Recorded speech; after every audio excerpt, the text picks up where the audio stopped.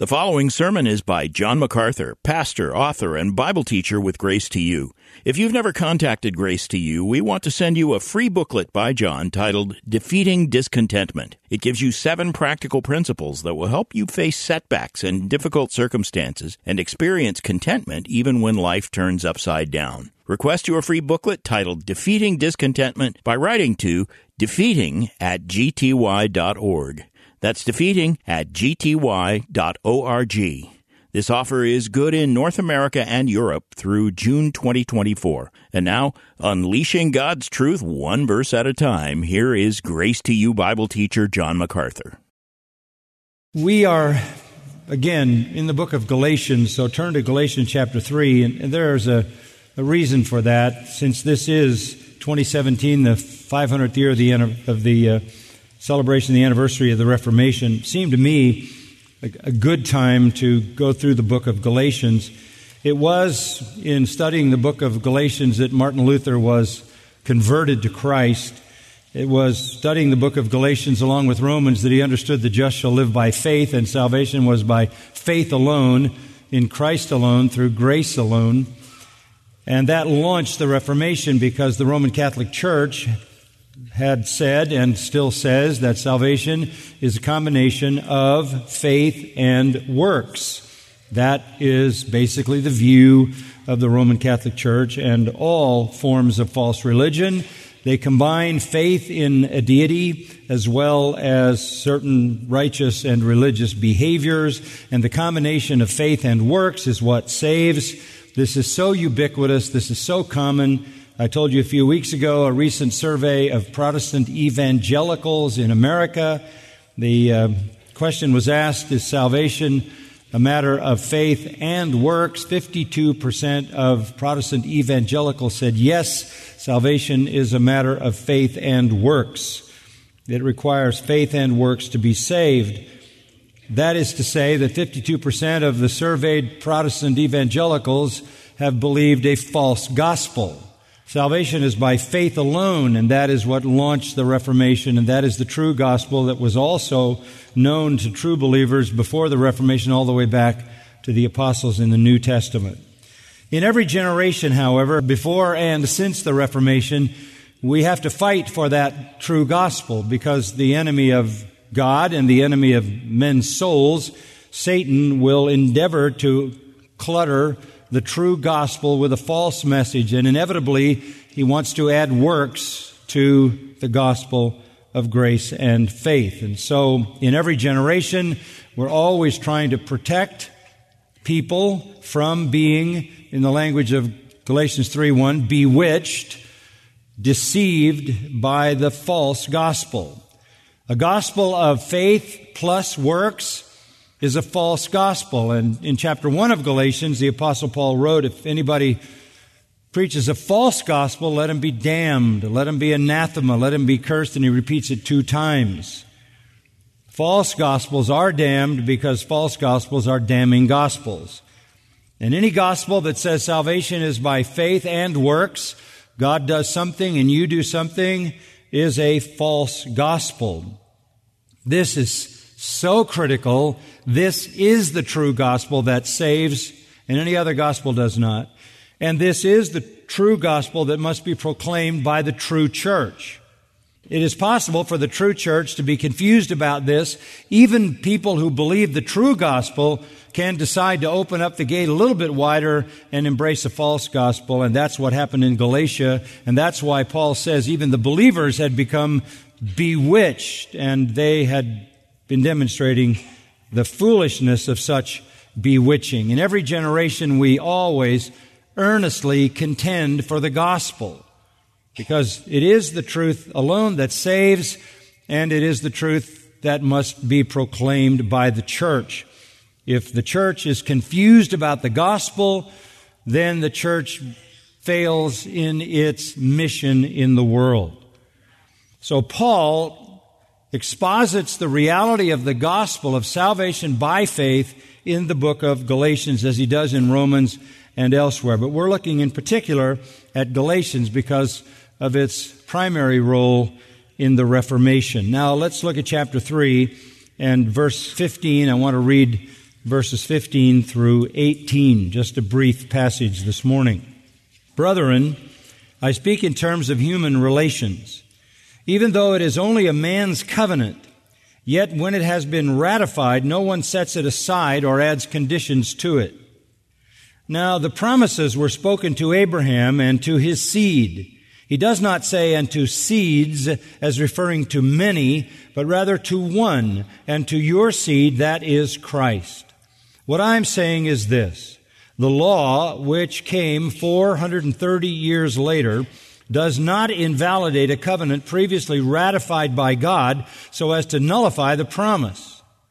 For if the inheritance is based on law, it is no longer based on a promise. But God has granted it to Abraham by means of a promise. You will notice how many times in the reading of that text you heard the word promise. You will also notice that in the verse before that, you see the word promise. You also notice at the end of the chapter in verse 29 that if you belong to Christ, you are Abraham's descendants, heirs according to promise. Promise appears 6 times in the text, and it is a very, very key word. I want to talk to you today about the contrast between the covenant of promise and the covenant of the law. Now, we all like the word promise. The very word itself is filled with hopeful realities. We love it when someone makes a promise. It has the intention of goodwill built into it. It is a kind of pledge of love, a pledge of loyalty, a pledge of faithfulness, a pledge of integrity. It is a promise that good will come to us. Sometimes the word promise is called a word of honor. A synonym for promise would be guarantee. Another synonym would be vow. Another synonym would be bond. And critically, yet another synonym is covenant. For example, when you go to a wedding and a man and a woman stand there and pledge their devotion to one another, they make vows. They make vows that define a bond and a covenant. They are covenanting with one another to provide for the other love, loyalty, goodwill, kind intentions, blessings, and to be faithful and have integrity. That is to say, they are committing to fulfill their promises. That is a covenant. Now, in the Bible, God has made covenants. God's covenants, unlike a marriage covenant, are unilateral. That is, the covenants that God makes are from Him alone. And we sometimes call them unconditional. There are critical, unconditional covenants in the Bible. Those covenants can be defined by 3 things. Number 1, they are divine. That is to say, they come from God alone, and that's why they're unconditional. They don't depend on anything anybody does. They are divine and unconditional. Secondly, they are eternal and therefore irrevocable. They are eternal and therefore irrevocable. And thirdly, they are gracious and therefore undeserved. So you have God making promises, covenants of promise, that are unconditional, irrevocable, and undeserved. They are divine, eternal, gracious promises. They don't depend on us for their fulfillment. They depend on God. And thus, they are covenants of promise. God makes promises. Now, if you look at Scripture, you will see a number of times in the Old Testament where God establishes such a covenant of promise. In fact, the first one, and I think you should turn back to the book of Genesis because we're going to see a few things there. But the first such covenant appears in the 9th chapter of Genesis just after the flood. And in the 9th chapter of Genesis, in verse 11, God speaks to Noah and his sons who have been brought through the flood in the ark. He says, I establish my covenant with you, my promise, and all flesh shall never again be cut off by the water of the flood. There are no conditions there. This again is a divine covenant. It is a permanent covenant. It is a gracious one. Neither shall there be any flood again to destroy the earth. God said, this is a sign of the covenant which I am making between me and you and every living creature that is with you for all successive generations. I set my bow, that's a rainbow, in the cloud, and it shall be for a sign of a covenant between me and the earth. It shall come about when I bring a cloud over the earth that the bow will be seen in the cloud. And I will remember my covenant, which is between me and you and every living creature of all flesh, and never again shall the water become a flood to destroy all flesh. So you can stop worrying about the melting of the polar ice caps. Verse 16, when the bow is in the cloud, then I will look upon it to remember, listen, the everlasting covenant between God and every living creature of all flesh that is on the earth. For as long as the earth exists, there will never be another universal flood. The earth will ultimately be destroyed by fire, but not by flood. There you have God's divine, eternal, and gracious covenant of promise. Now that is a temporal covenant that relates just to the created order. But there are in the book of Genesis and in the Old Testament covenants that are spiritual covenants, and those are the ones that we want to look at today. In the 17th chapter of Genesis, God has already given Abraham a covenant. That's in chapter 12. We are familiar with the Abrahamic covenant. I'll make you a great nation. I will bless you, make your name great. You'll be a blessing. Bless those who bless you, and the ones who curse you I will curse. And in you all the families of the earth will be blessed. Through the loins of Abraham, God is going to bless the nations of the world. This is spiritual blessing. Yes, there is a promise of land, but the point is a spiritual blessing to the world, to the nations through Abraham. That is a promise. There are no conditions there. There is nothing that was required of Abraham. Now, in chapter 17, we learn this. The covenant with Abraham, the promise to Abraham, is repeated to Abraham and to the patriarchs through the book of Genesis. But there's one note that I want you to see in chapter 17, verse 19.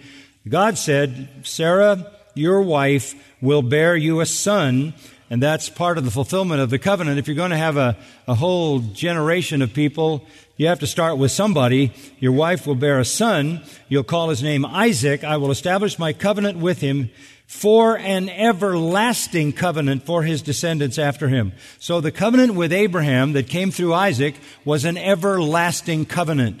That is to say that it has elements that are everlasting on the spiritual level. An everlasting covenant. That covenant is further defined in the text that I read to you earlier back in 1 Chronicles 16, and I read that because I wanted to refer to it. There is in that paean of praise given to God the statement made in verse 16 that the covenant God made with Abraham and his oath to Isaac, he confirmed to Jacob for a statute to Israel as an everlasting covenant. So the covenant given to Abraham is an everlasting covenant, the end of which is to bring blessing through Israel to the nations of the earth, to all the nations of the earth. We saw that mentioned in chapter 3 of Galatians, verse 8, where it says, all the nations will be blessed in you. So the Abrahamic covenant is a spiritual covenant that has everlasting implications. Now, if you will look for a moment at Isaiah 55, I will show you the second covenant that is an everlasting covenant that has spiritual implications. This is the covenant made with David. Now, it was made in 2 Samuel chapter 7. God made a covenant with David that he would give him a greater son, and it would be the Messiah, and he would reign, and he would fulfill all the promises of God. The prophets reiterated the promises of the Abrahamic covenant blessing to the world. The prophets reiterated the the Davidic covenant, that there would come a Messiah who would be king, who would take over the earth, who would subdue evil, who would reign and ultimately reign forever. So the Davidic and the Abrahamic covenant were always in the minds of the Jewish people, the things that they hoped for. Now, we learn in Isaiah 55 something about the Davidic covenant. We learn in verse 3 that it is an everlasting covenant according to the faithful mercies shown to David.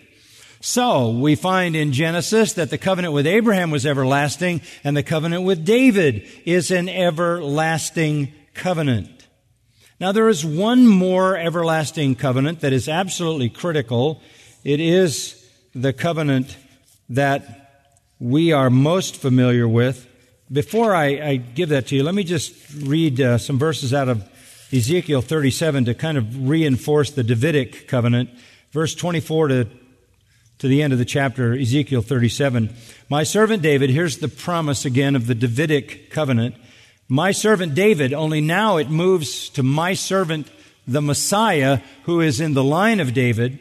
He will be king over them, have one shepherd. They'll walk in my ordinances, keep my statutes, and observe them. They will live on the land I gave to Jacob, my servant, in which your fathers lived. They will live on it, they and their sons' sons forever. And David, my servant, will be their prince forever. That is the Messiah, who is son of David. I will make a covenant of peace with them. It'll be an everlasting covenant with them. So the Davidic covenant promised a Messiah, it promised a reign and rule, it promised the subduing of evil and the establishment of righteousness.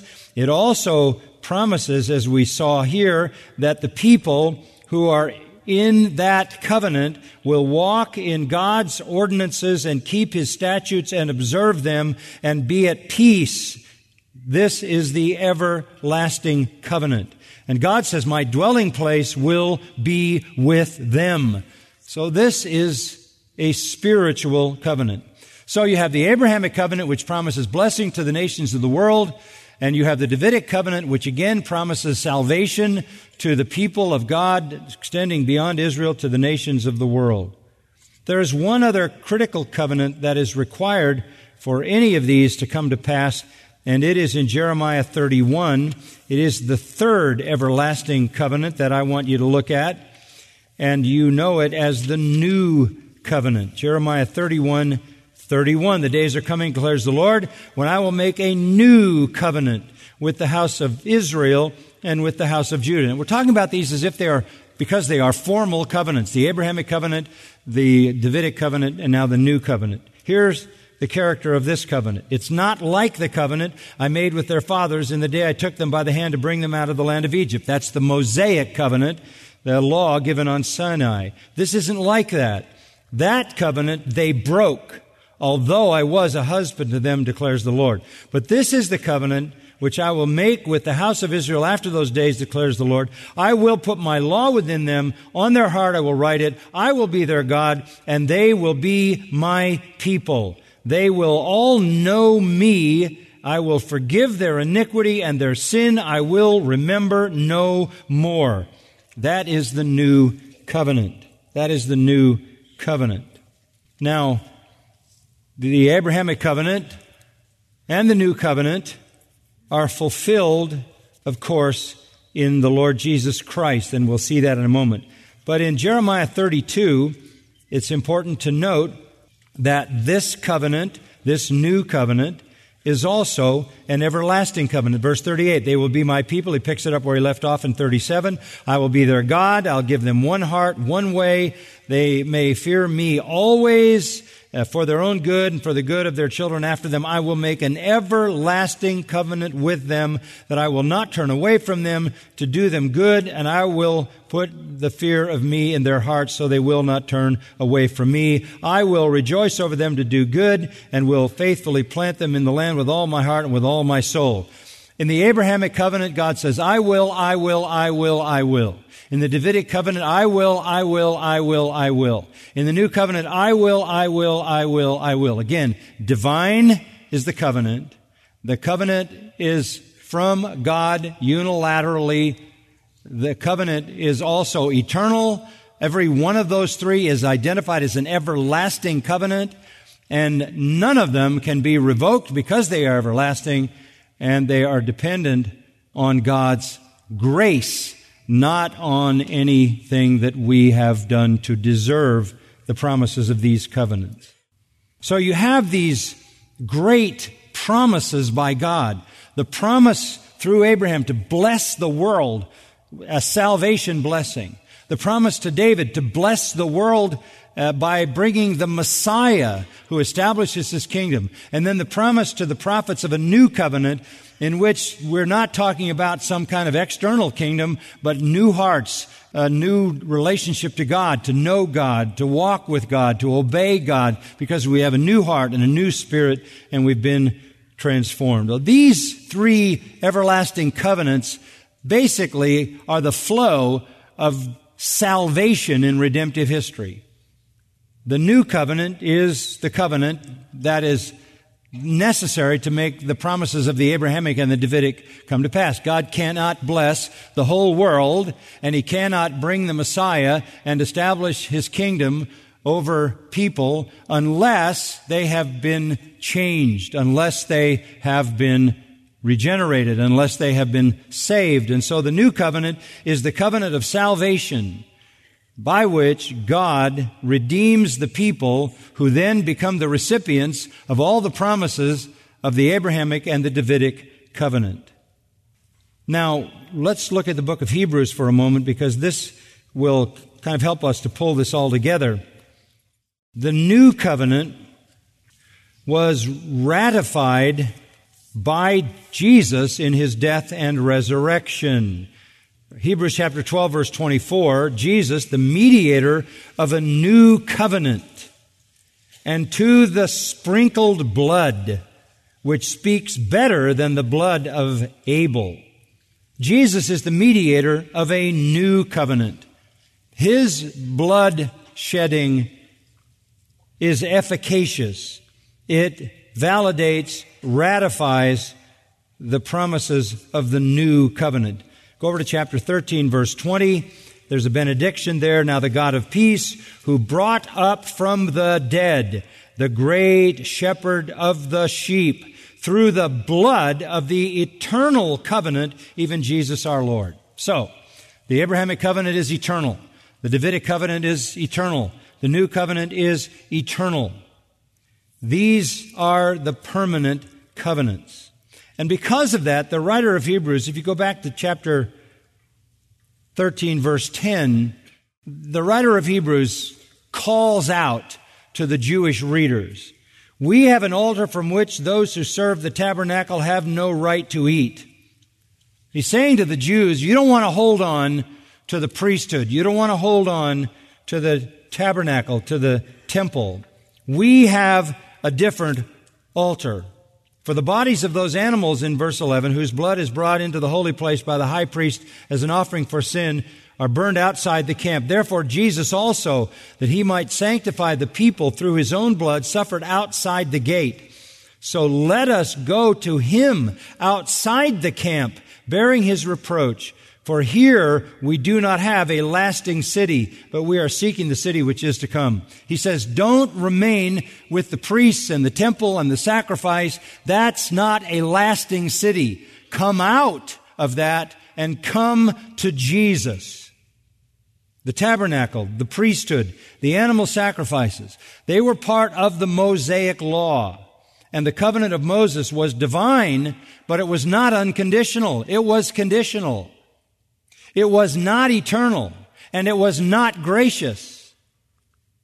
So it has to be left behind, because we leave what essentially is not a lasting city to seek the city which is to come. The writer of Hebrews identifies it as the New Jerusalem and heaven. So if you want to come to heaven, come out from under the law of Moses. Come out from under the priesthood and the sacrifices. Come out to Jesus. Leave that behind. Come to the temple which is in heaven. All of that has to be left behind. The Mosaic covenant was a covenant of law. Do this, do this, do this, do this, do this. If you don't, you'll die. If you do, you'll inherit the land. It was connected to the land and earthly blessing. Obviously, the people couldn't keep it, and so they forfeited the land and the blessing that came with the land even to this day today. They do not have the land and never have since their captivity that God originally promised them back in Genesis. So the sum of all this is to understand this important reality.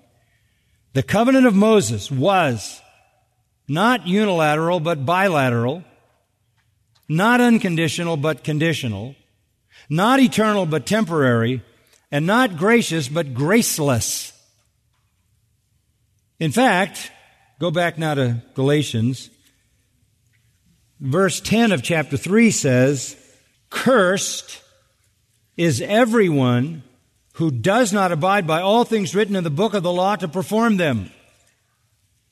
The covenant with Moses on Mount Sinai demanded perfect obedience. And because no one could render that kind of obedience, everyone is cursed. The law of Moses has no promises. It is not a covenant of promise. It is a covenant of threat. The Abrahamic covenant and the Davidic covenant are covenants of promise.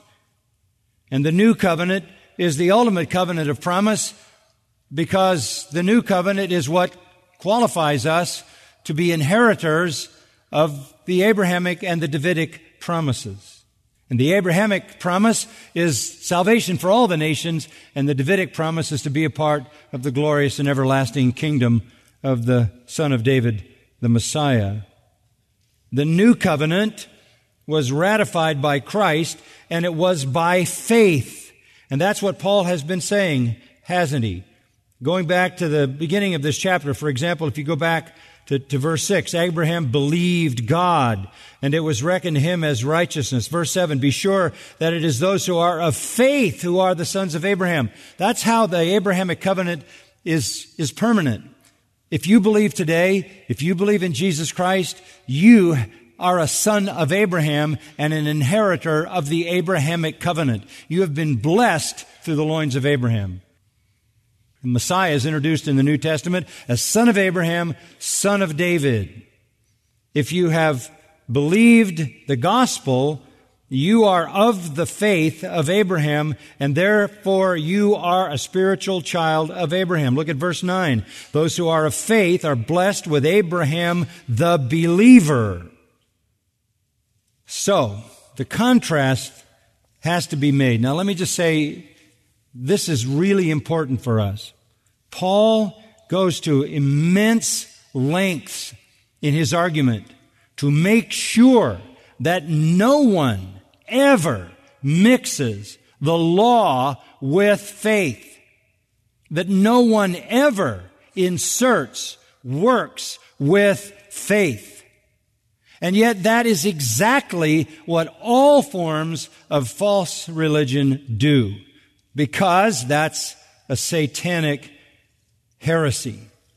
Anybody who comes with another gospel is damned. So the contrast, the apostle shows that God's dealings with Abraham and subsequently with David and the new covenant and God's dealing with Moses were on two different levels. To Abraham, he gave a promise. To Moses, he gave threats. Do this or else. In the promise to Abraham, God says, I will, I will, I will, I will, and reiterated it to the Davidic covenant, which is inside the Abrahamic covenant. I will, I will, I will, and then reiterated it in the new covenant. I will, I will, I will, I will. But in the covenant with Moses, the law, God said, you will, you will, you will, or else. The promise set forth a religion dependent on God, God's plan, God's grace, God's initiation. The law sets forth a religion dependent on man, man's duty, man's obedience, man's works, man's responsibility. The promise is grounded in the grace of God and requires only faith. The law is grounded in the works of men and requires perfect obedience. And nobody can render that, so the law of Moses just condemns. Now, with that in mind as background, let's look at the text, verses 15 and following, as Paul helps us to understand how important this is, so important that he is carefully putting his argument together. Typically Pauline and very convincing. The superiority of the promise of faith, that's verses 15 to 18. Then next week we'll look at 19 to 22, the inferiority of the law. This is the superiority of the promise of faith, verses 15 to 18. And Paul gives us 4 reasons for the superiority of the promise. He is arguing against, now remember, he had gone to Galatia, had founded churches, preached the gospel of grace and faith alone without works.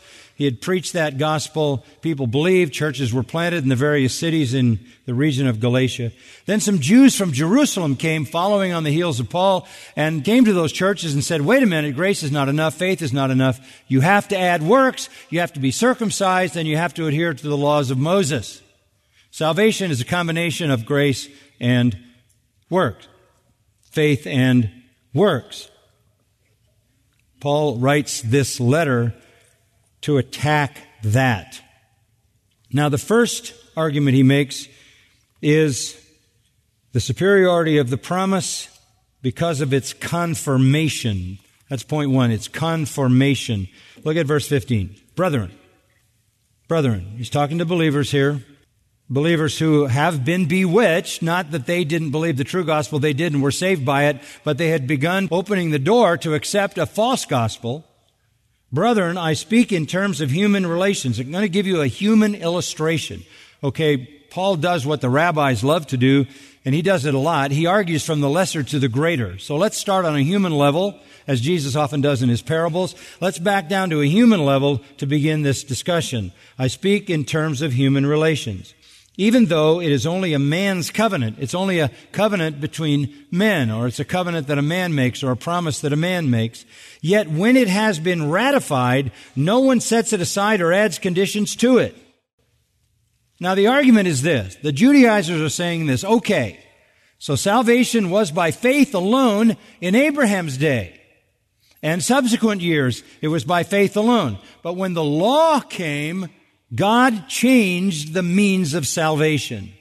It was faith until the law, but when the law came, the way of faith was revoked, and salvation was by faith. Yes, you had to believe in God, and by keeping the law.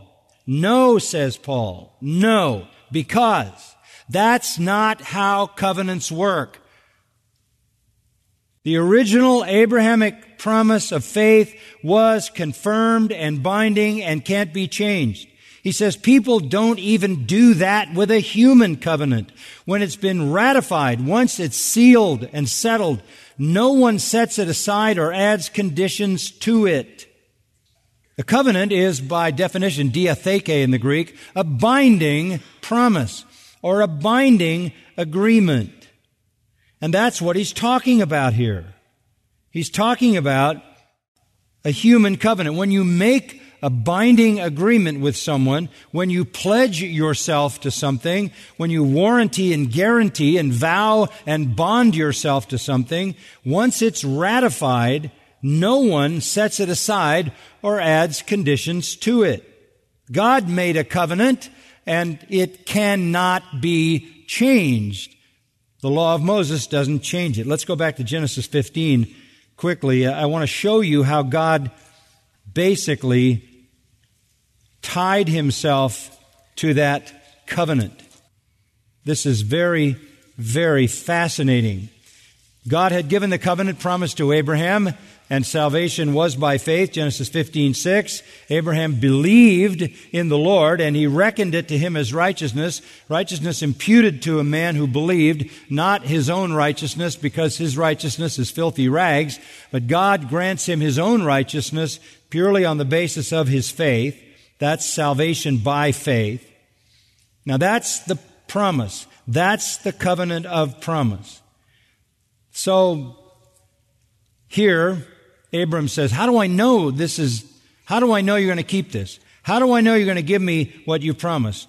How do I know that? Down in verse 8, Lord God, how do I know that I'll possess these things? So God says, here's what you do. Bring me a 3-year-old heifer, 3-year-old female goat, 3-year-old ram, turtle dove, and a pigeon. 3 animals and 2 birds. He brought these to him, cut them in 2. Why did he cut them in 2? Because that's how you cut a covenant. In ancient times, when you made a pledge or a covenant with somebody, you sealed it in blood. You took animals that had value, you cut them in half, you put half the animal on one side, half the animal on the other side, and whoever was making the covenant passed through the bloody pieces, and that was an open ratification, that was an open affirmation that the covenant had been fixed. Put one dead bird on one side, one dead bird on the other side. So there is swearing by blood is the idea. The death of these animals is indication of the seriousness of this commitment. It's not just signing on a bottom line, it's going through this very dramatic blood ceremony. So they were all cut in half, laid out, and Abraham had to chase away the birds of prey that were coming down on the carcasses. Then verse 12 says, when the sun was going down, a deep sleep fell on Abram. God anesthetized Abram and put him to sleep because this was not going to be a covenant through which Abraham would pass. This wasn't a covenant between God and Abraham. This is a covenant between God and God. Again, it is unilateral, it is divine, and it is therefore irrevocable, and it is therefore dependent on him, gracious, not dependent on Abram. God puts him to sleep with a divine anesthetic.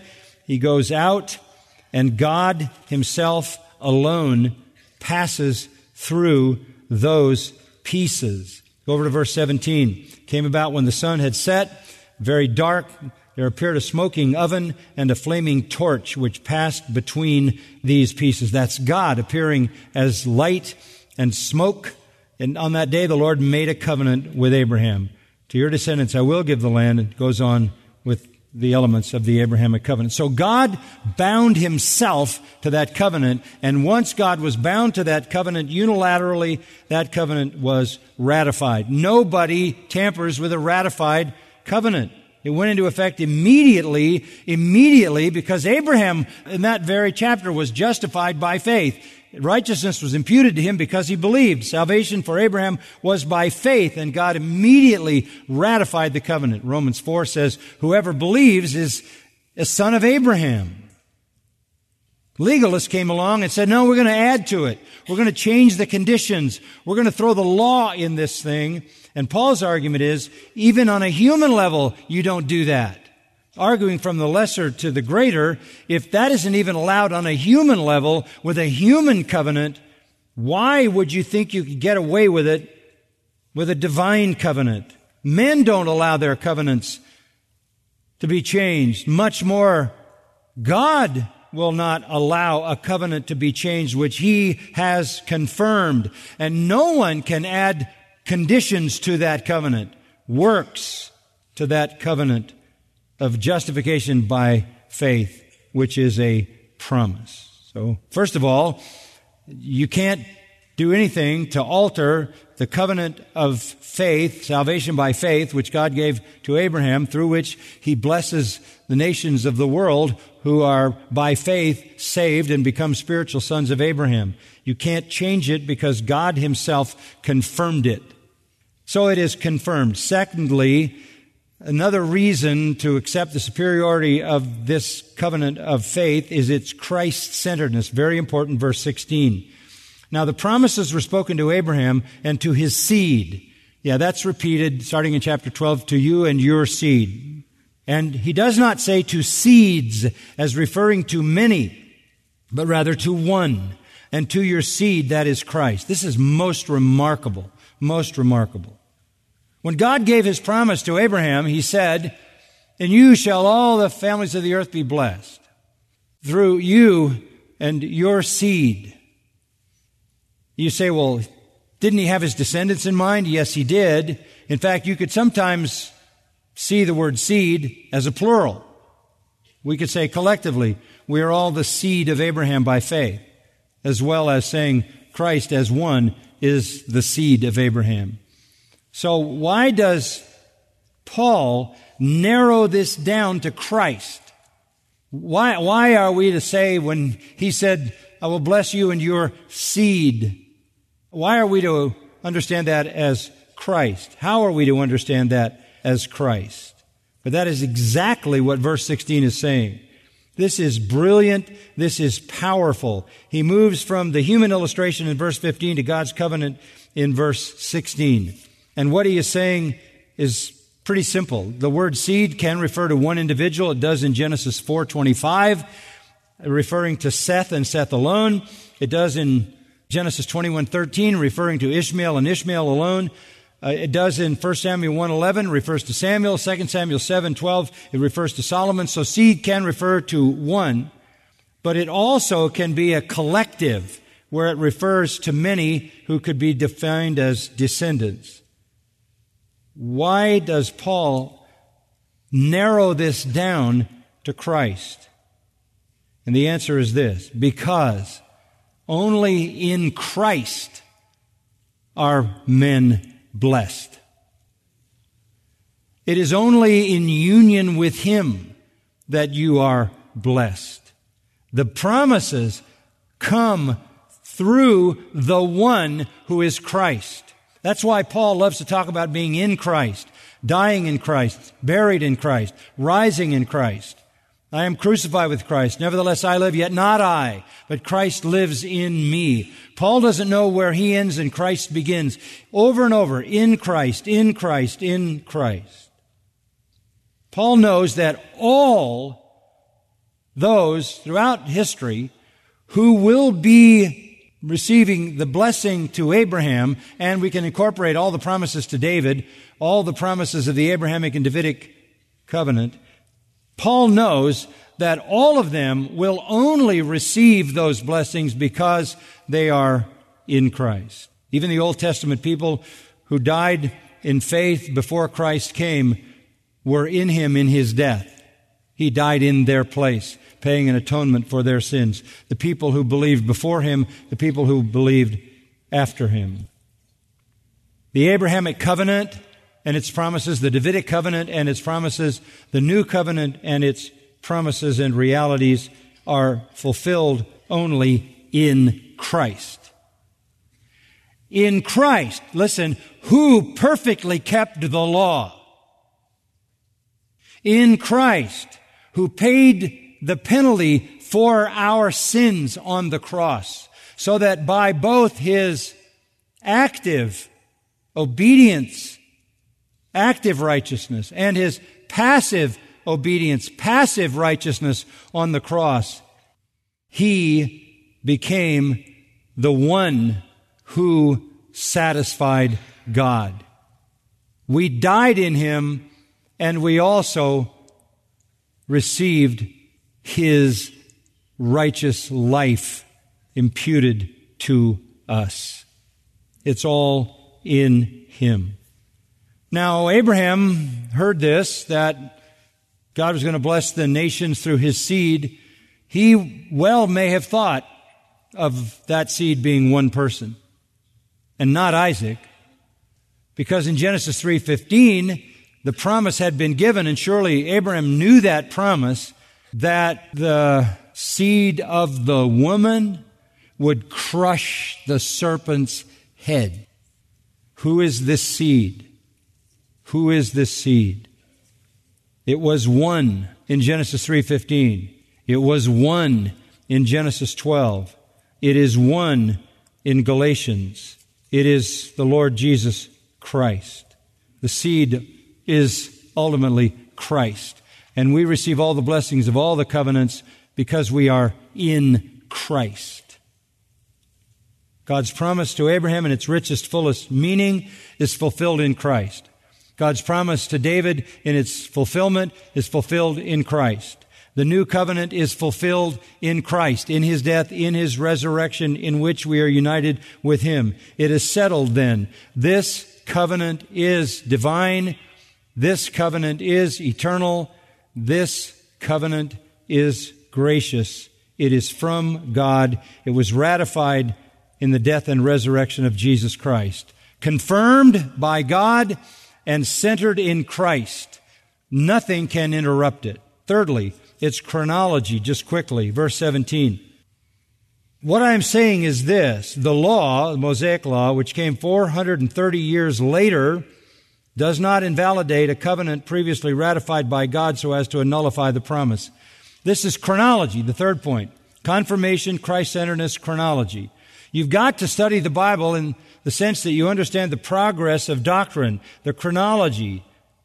You must understand that chronology is fundamental to Bible interpretation. It's critical.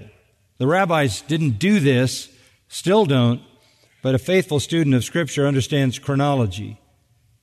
So, 430 years later, well, actually, from Abraham, it would have been over 600 years. Why does he say 430? Because he's quoting from Exodus 12:40, which says 430 years after the covenant was given, the law came. And why 430 years? Because it was 430 years after the reiteration of the Abrahamic promise to Jacob, who then descended into Egypt. So the timing is exactly right. 430 years is exactly what Exodus 12:40 says, and it was 430 years after the final declaration of the Abrahamic covenant to Jacob. The point is this: something that comes 430 years later does not invalidate a covenant previously ratified by God so as to nullify the promise. You can't now all of a sudden inject law into this. You can't inject works into this. You are interrupting the flow of redemption. The Abrahamic covenant fulfilled in Christ. The Davidic covenant fulfilled in Christ. The new covenant fulfilled in Christ. You can't bring the law into that to change and alter and interrupt. You can't study the Bible in bits and pieces. Listen, you have to study it as progressive revelation. Chronology matters in Scripture, as all faithful interpreters know. And I know you understand that. You delight, I'm sure, in coming to the point where you not only understand what this verse and that verse and the other verse means, but where you see the flow of the progress of revelation. It's called biblical theology as it unfolds. The law then all of a sudden can't come and interrupt what God previously ratified 430 years later. It would nullify all that's in Abraham, all that's in David, and all that's in the new covenant. And there's a final note. The promise is superior because of its confirmation, its Christ-centeredness, its chronology, and finally its completeness. Verse 18, just quickly. If the inheritance, that's salvation, if the inheritance, all that was promised to Abraham, all that was promised to David, all that the prophets reiterated in the new covenant, if the full inheritance is based on law, it is no longer based on a promise. The two are incompatible. If God says the inheritance is based on law, it is no longer based on a promise. If it's Moses, then it's not the promise. But God has granted it. Granted it. Key word. Charis, meaning grace. Charis, meaning grace. And in the perfect tense, has been grace given. But God has grace given it to Abraham by means of a promise. It's a grace gift. God shows these two are incompatible. Whatever the Judaizers taught was a heresy, a false gospel, a cursed gospel, a gospel that was authored by Satan. You can't tamper with salvation by faith alone. And you can't let the law nullify the promise, as it says at the end of verse 17, when God gave the promise as a grace gift. So every sinner who trusts in Christ crucified for salvation, to every sinner who puts his faith in the risen Christ, the promise comes, and with it, all the blessings promised to and through Abraham, all the blessings promised to and through David, all the blessings promised to and through the new covenant, all the blessings that come from God. To require circumcision, require law, is to go backwards in history and nullify the plan of God. Finally, the law says, do this and live. Do this and live. The gospel says, receive this and live. It's a gift. Our God, we thank you again for our wonderful time of worship and fellowship this morning.